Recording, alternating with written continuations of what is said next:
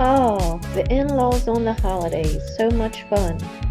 Where else can you find the judgmental stares, passive-aggressive mumbles, and active-aggressive arguments, all wrapped up in one big bundle of stress for everyone? You can definitively see the appeal in your partner wanting to avoid the misery. Instead, have a nice relaxing holiday with their own parents where there is no trickery.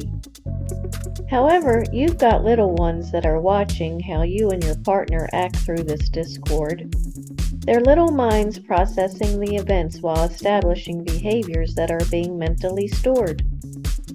Because children learn by their parents' behavior and what to do, and if not careful, they will find it acceptable for their partner to refuse to visit with you.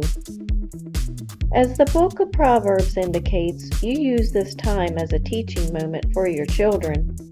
You show intent interest in meeting your in-laws while keeping in mind the goal of always being able to see your future grandchildren.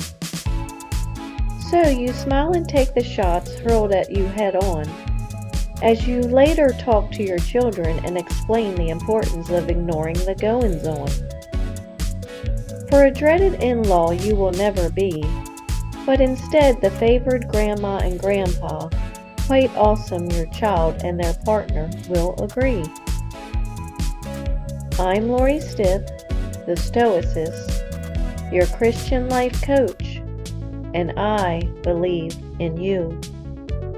If you like what you mentally now see, join my website to learn and think like me at stoicmatchmaker.com.